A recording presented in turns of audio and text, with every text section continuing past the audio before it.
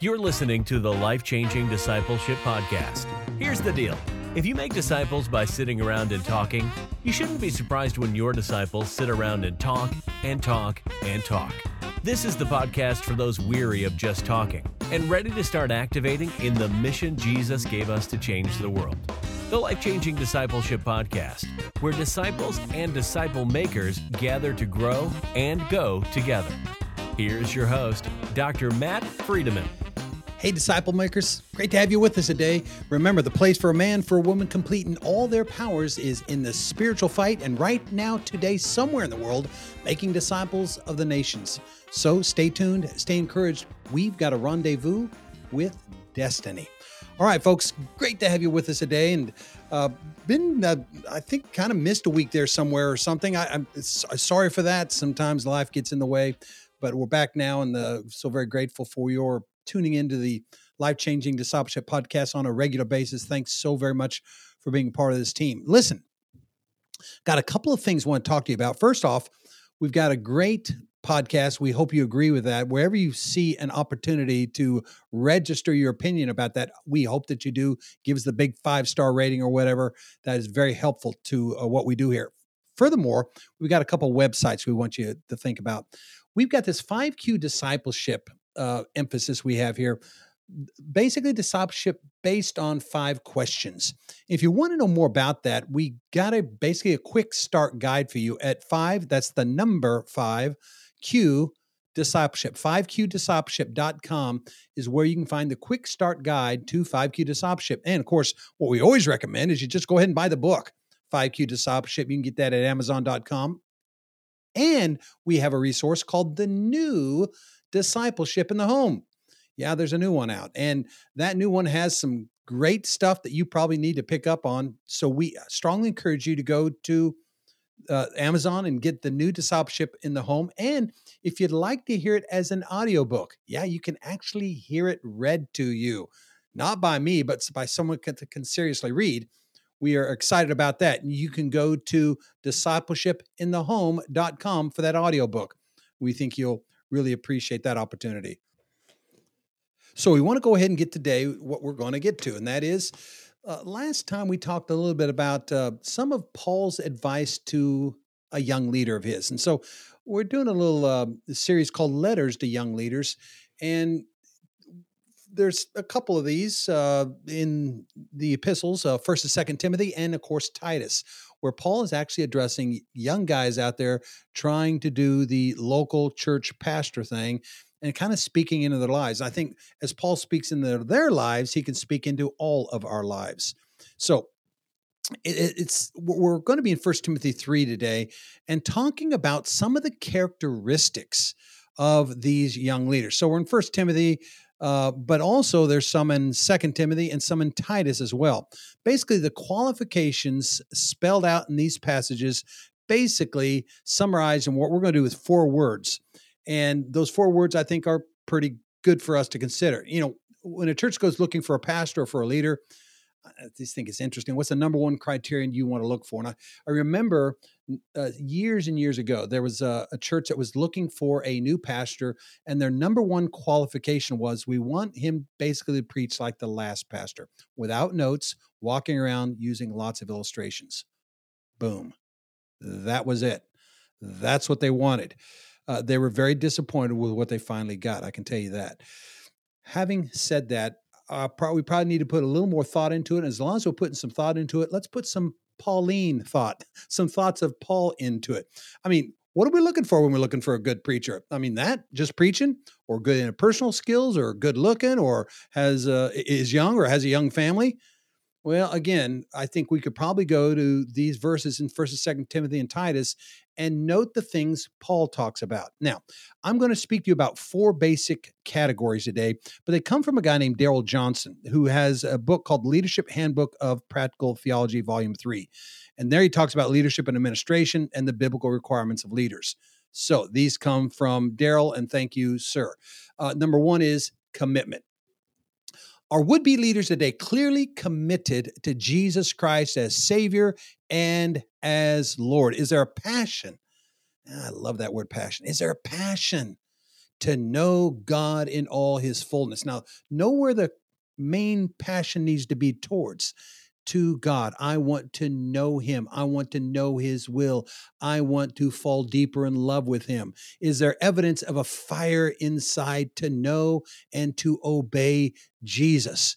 Now, if you could put that kind of passion there, you could probably put some passion somewhere else. Like, all right, we not only want to have passion towards God, but also a passion towards other people and a desire that they might know that God the way you know him. Now, again, this commitment, this passion, this evidence of fire, it's all incredibly important. But I saw this the other day. The Bookseller, I don't know if you ever heard of this, Bookseller magazine. Bookseller's what it's called. They run a competition to find the book with the oddest title of the year. And you can imagine you've got some, I think 5Q Discipleship ought to be up there somewhere. But anyway, this competition stipulates that the work has to be of serious intent. So, and by the way, it has to be nonfiction. Again, 5Q Discipleship works, doesn't it? But one year, the winner was Highlights in the History of Concrete. Now, if you've got nothing to do with concrete, that's funny. If you do have something to do with concrete, not so funny. There were highlights.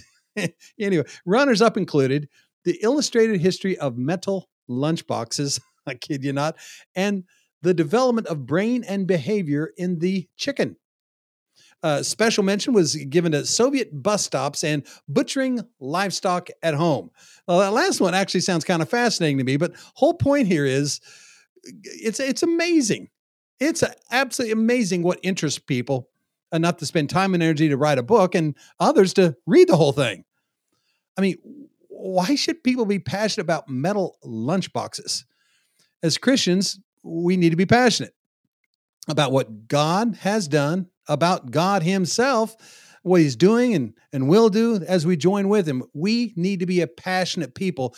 And sometimes we choose the craziest things for our passion, like a football team, like a baseball team, like a particular interest in life, like fishing or hunting. Our passions say a lot about us. And Paul says, listen, we want to be a passionate people and we want passionate leaders. Let's make sure they're passionate about the right kind of thing. So the first thing Paul seems to say is commitment. Next is conviction. Do the would-be leaders have biblically informed convictions? Are they learning what it means to be transformed by the renewal of the mind? To think Christianly about every dimension of their lives, whether that's money or time or sexuality or family or recreation. But we need biblically informed convictions, the right kind of convictions, and within those convictions, how should we order our lives? Now, real quick, before we go on, the reason you want leaders like this is because you want followers like this. The reason you want preachers like this is because you want congregations like this. So this has to do with all of us, not just leaders. Commitment, yes, and conviction, yes, and this conviction is important. Listen, most of us at the point of conviction and commitment need to be transformed. I don't know if you've read the books by Paul Brand. They're old now, way old, decades old. But Paul Brand teamed up with a guy named Philip Yancey, and they wrote some great books. You see, Paul Brand was a surgeon, and Paul Brand worked with lepers. And Phil Yancey just heard Paul Brand, and the more he learned about it, he said, man, I need to write a book with this guy. He's got insights. And boy, did he ever have insights. One of his books is called Fearfully and Wonderfully Made. Other books, but I just suggest you look up Paul Brand and Phil Yancey and see what they've got to offer your life. It's wonderful stuff. But one of the things he talks about is raising a cat in a cylinder. Now, you might imagine there's a cat that the only thing he's ever known is sort of a barbershop pole thing. You know, the barbershop pole, it has this line going up and up and up and line going up and up. It's turning around and turning around and turning around. Imagine that was on the inside of a cylinder and that's all you had ever known is that kind of crazy thing. Just this going round and round and up. And it would be mind-boggling to most of us now, but to think in terms of being raised that way, well, so cats were. They were raised that way. And then they decided, let's see what happens when we lift the cylinder off. And when they lifted the cylinder off, the cats went crazy. I mean, they thought, whoa, wait, this isn't right. And so what they started to do, the cats themselves, they started to try to spin themselves around. They started trying to turn around so that they could somehow get back to the world as they understood it. Now, what's amazing about that is I think that's what conversion is about. Listen, conversion is God taking the cylinder off. And all of a sudden now we're looking at a world that is different. We're looking at a world that doesn't make sense now, but it made plenty of sense yesterday. And this new world is where Jesus says, follow me and I'll show you the new way to live, the new way to understand, the new way to view the world and act within it. But it's confusing for a while. It takes time to develop this kind of commitment and this kind of conviction. The other thing I really like about Paul Brand is he talks about, this is more on the line of surgery, he talks about reconstructing the Royal Air Force faces. Now, the Royal Air Force, as you know, went up above London and beat off the Luftwaffe. And they were heroes during World War II. Winston Churchill just kept sending them up, and they kept heroically fighting back the Luftwaffe of Germany and saved London. And so they were heroes. They were huge heroes. But unfortunately, there was a flaw in some of the planes. And the flaw was when you hit the eject button, let's say you've been hit by the Luftwaffe and you needed to eject. When you ejected, there was a huge ball of flame that would basically burn off your face. And so these heroes of England had no faces, like they had no nose, they had no eyebrows, they had no lips. But these were the heroes of England. These guys saved us. So we've got to do everything we can to remake their faces. So Paul Brand talks about that. He talks about, trying to reconstruct noses and making lips for these men. One of the things he talks about is the eyebrows. Now you say, well, eyebrow, how important is that? Well, it's pretty important if you're a hero of England and you've got to go out and face England in the next several decades. So he said, let's make them eyebrows. And so I said, we found that the best way to do it was to take a bit of scalp off the top of the head and with the nerve and blood supply, take it underneath and put it right there where it could grow above the eye. He says, what's interesting is, let's say a fly would come along. So that surgery had been done. They had eyebrows now that had the nerve and blood supply of a scalp. And so let's just say a fly would come along and crawl across the eyebrow. What the guys were doing was trying to swat their scalp. You see, they needed total retraining to say, when you feel that, it's not there, it's here. Do you get what I'm trying to say? It would take the retraining of their minds to ever get to the commitments of Scripture, to ever get the convictions that were biblically informed. To learn to think Christianly, it would be a foreign dynamic until it became normal. And what Paul seems to be saying here is, listen, you need to have leaders that it's normal to have the right commitments. It's normal to have the right convictions. They will have to have been trained for a while to get to that place.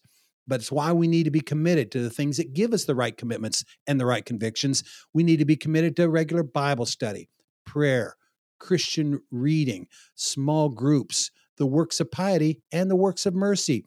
Only then can we begin to think like Jesus wants us to think. So, letters to young leaders. Paul's talking about the characteristics of leaders that Timothy needs to be putting in place, that Titus needs to be putting in place. Number one, they need to be people of commitment. Number two, people of conviction. Number three, people of competence. Do the would-be leaders know how to make their way through Scriptures? Can they help others in making their way through Scriptures? Do they have a working understanding of the gifts? Can they help others discern and deploy those entrusted to them? Do they have the relational skills necessary for this position? Now, again, that takes some redoing of your mind to get to the place of competency. It takes work to know how to get through Scriptures competently. It takes work to know how to help others find their way through sacred pages. But that, Timothy, that Titus is what you want your leaders to be like, and that's what we want our congregations to be like. Years ago, I was out at a Boy Scout camp, and I was supposed to be doing devotions. So Mr. Jim, who is a scout leader, would have me come out and do devotions every night. So make my way out to the camp and say, okay, gather around. It's about time to go to bed. And before we go to bed, Mr. Matt has something for us. And so everybody looked my way. And I said, hey, guys, which way is south? Nah, don't put up your hands just yet. I want you to close your eyes right now and point to the south. Now, this campground that we were in is called Camp Hood. And there's roads that kind of wind through it. And frankly, if you're not really paying attention, you don't really know which way south is. But every one of them thought they could probably point it out. So I said, just point that direction with your finger.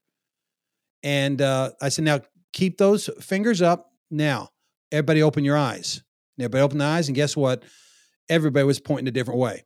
A couple of them were indeed pointing south, but most everybody was pointing north, east, and west, and variations in between. The whole point here is I had a compass. I said, guys, I know exactly where south is. Due south is that way. I know because I have an instrument that tells me it's that way. And guys, your instrument is the Word of God. And there's going to be all kinds of people out there that tell you about commitment and conviction and competency that have nothing to do with the Word of God, with God Himself. And you need to understand that there is a God. He has given you a word, and this word is your compass. Trust in it. Boy, I tell you what, I hope that for my own family, for my own congregation, for my students at seminary, that we would be people of commitment and conviction and competency, but we'd be based on something more than ourselves or even our local church. It would be based on the Word of God. Okay, there you go. Commitment, conviction, competency. Now, character. Do the would-be leaders, Timothy, Titus, do the would-be leaders take on the character of Jesus? Are they moving toward greater and greater Christ-likeness? Do they have things like self-control? Do they show hospitality to strangers? Do they have gentleness and control of anger? Is there a quest for holiness or temperance in their life? Is there evidence of dying to the love of money? That they don't always have to have it their own way? Are they faithful to their spouse? Yeah. That kind of character, y'all, is exceedingly important. And what we call that is holiness.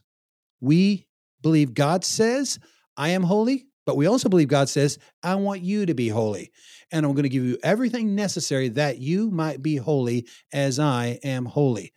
And that comes down to character. Now, my favorite place to go in the Bible for character is the Beatitudes.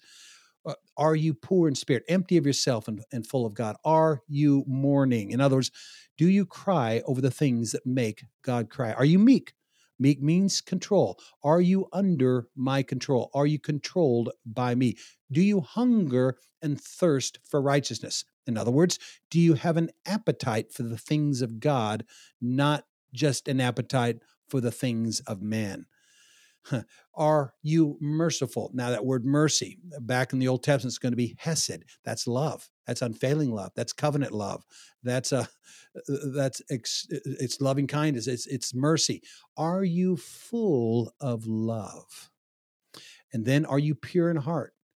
Do you want, basically, purity of heart is to will one thing. What is the one thing of your life? Everybody has a one thing. For most people, it's themselves. But your one thing needs to be me, my kingdom, my way of doing things.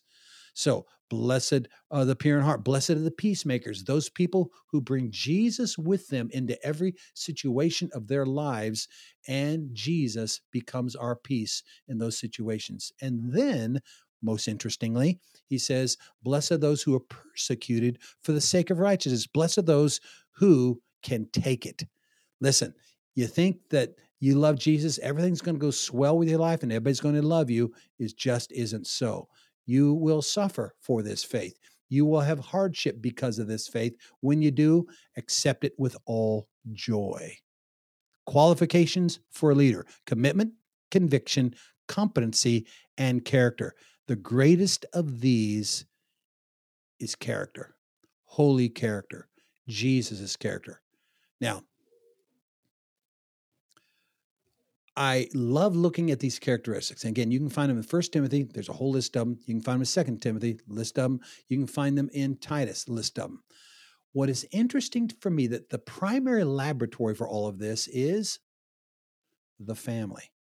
The things that get the most attention in the early church, both in number of times mentioned and the number of words given to the characteristics, was about the prospective leader's family. Get the family right, and you're probably getting many other things right.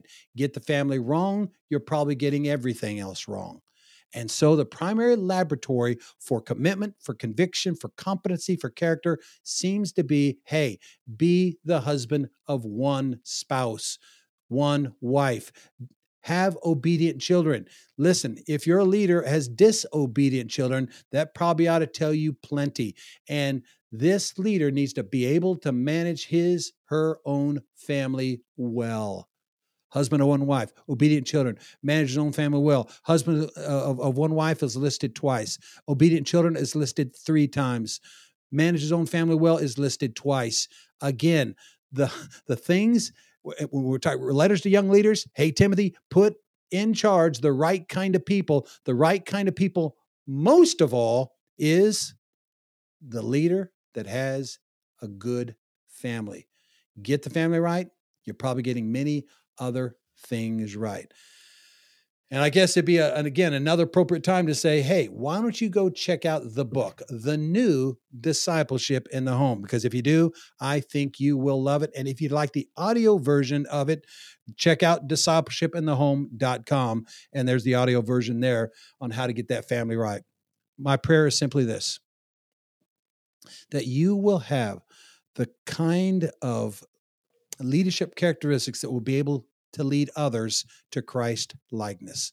Christ likeness is our goal. Christ likeness is what Jesus wants for our lives. All right, it's a wrap. Honored to have you listen to the Life Changing Discipleship Podcast with Matt Friedelman. Check out our Facebook page, Life Changing Discipleship. I personally, Matt Friedelman, I'm on Twitter. Hey, come see me on Twitter. And remember, check out our books at Amazon.com. Just type in Matt Friedelman into that Amazon search engine and see what's offered. And always tell others about our podcast. And remember, my wife thanks you. My daughter thanks you. My sons and their wives thank you. And I can assure you that I thank you for listening to Life Changing Discipleship today. Love God, live clean, keep the faith, make disciples. God bless you, dear friends. We'll see you back here real soon.